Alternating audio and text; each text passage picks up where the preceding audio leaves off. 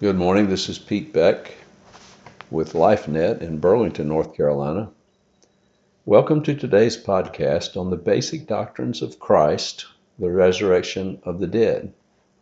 Today's podcast is entitled Glorification. As I wrote in another series of articles, we are composed of spirit, soul, and body. 1 Thessalonians 5:23. You can go to my website and read in more detail about each one of these if you wish. Followers of Christ are instructed to properly divide or cut straight God's Word. 1 Timothy 2:15. This means we are to properly interpret and handle God's message to us.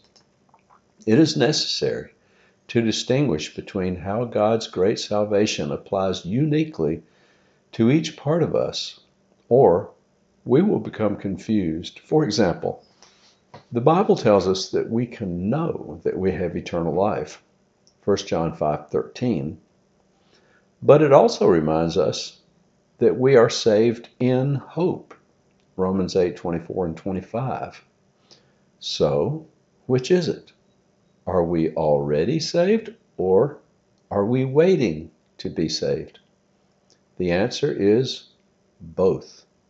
We are already justified in the Spirit, but we are waiting or hoping for the last installment of our great salvation, the resurrection from the dead.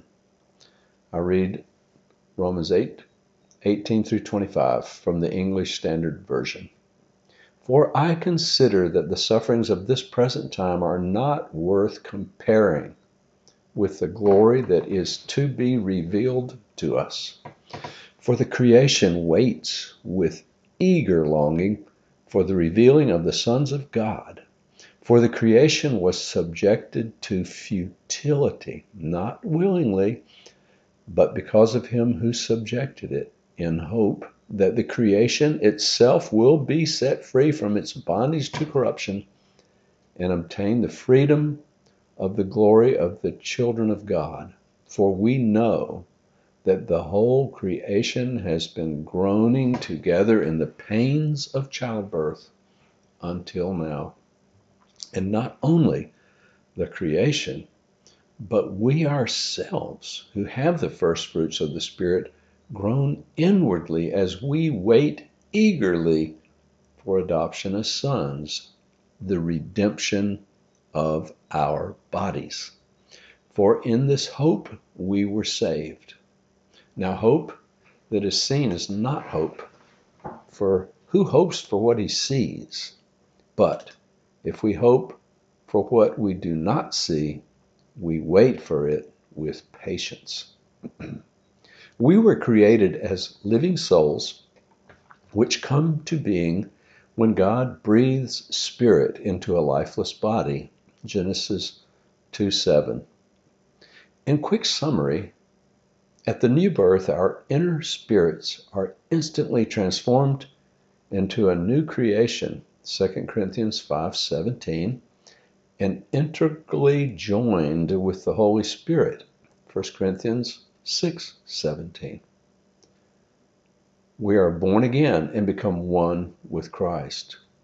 This is a once-for-all completed work accomplished on our behalf in the past when Christ died and rose again, which I and many others call justification, even though it contains within it all 5 pillars of what Christ accomplished on our behalf in the new covenant: propitiation, redemption, justification, reconciliation, and sonship.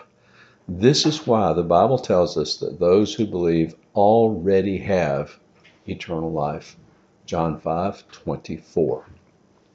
The salvation of the soul is an ongoing daily process whereby we are being gradually transformed in our personalities and behavior to think, act, and speak as Christ. In this sense, our salvation is very much in process. I call this transformation, even though some prefer the term sanctification. It is a working out in our daily lives of what God has already done in our spirits. Philippians 2:12 and 13. How we obey God and allow His Spirit to inwardly conform us to Christ will have a great impact upon our heavenly reward. We need a fresh impartation of God's grace every day for strength to participate with the Spirit of God in this process. Finally, we are waiting for the glorious day when our bodies, which are still under Adam's curse of death, will be gloriously resurrected and renewed so that we finally are completely free from every vestige of the destructive power of sin and death. Our bodies will experience glorification. Philippians 3:20 through 21 reads, "For our citizenship is in heaven, from which also we eagerly wait for a Savior, the Lord Jesus Christ, who will transform the body of our humble state into conformity with the body of His glory, by the exertion of the power that He has even to subject all things to Himself." I also read from 1 Corinthians 15:50 through 53. "Now I say this, brethren, that flesh and blood cannot inherit the kingdom of God, nor does the perishable inherit the imperishable. Behold, I tell you a mystery. We will not all sleep, but we will all be changed in a moment, in the twinkling of an eye, at the last trumpet.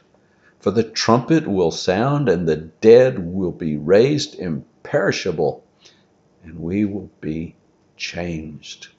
For this perishable must put on the imperishable, and this mortal must put on immortality." This is our hope and expectation in Christ, who promised to raise from the dead each one of us who believe. And I close with Jesus' own words from John 6, verse 40.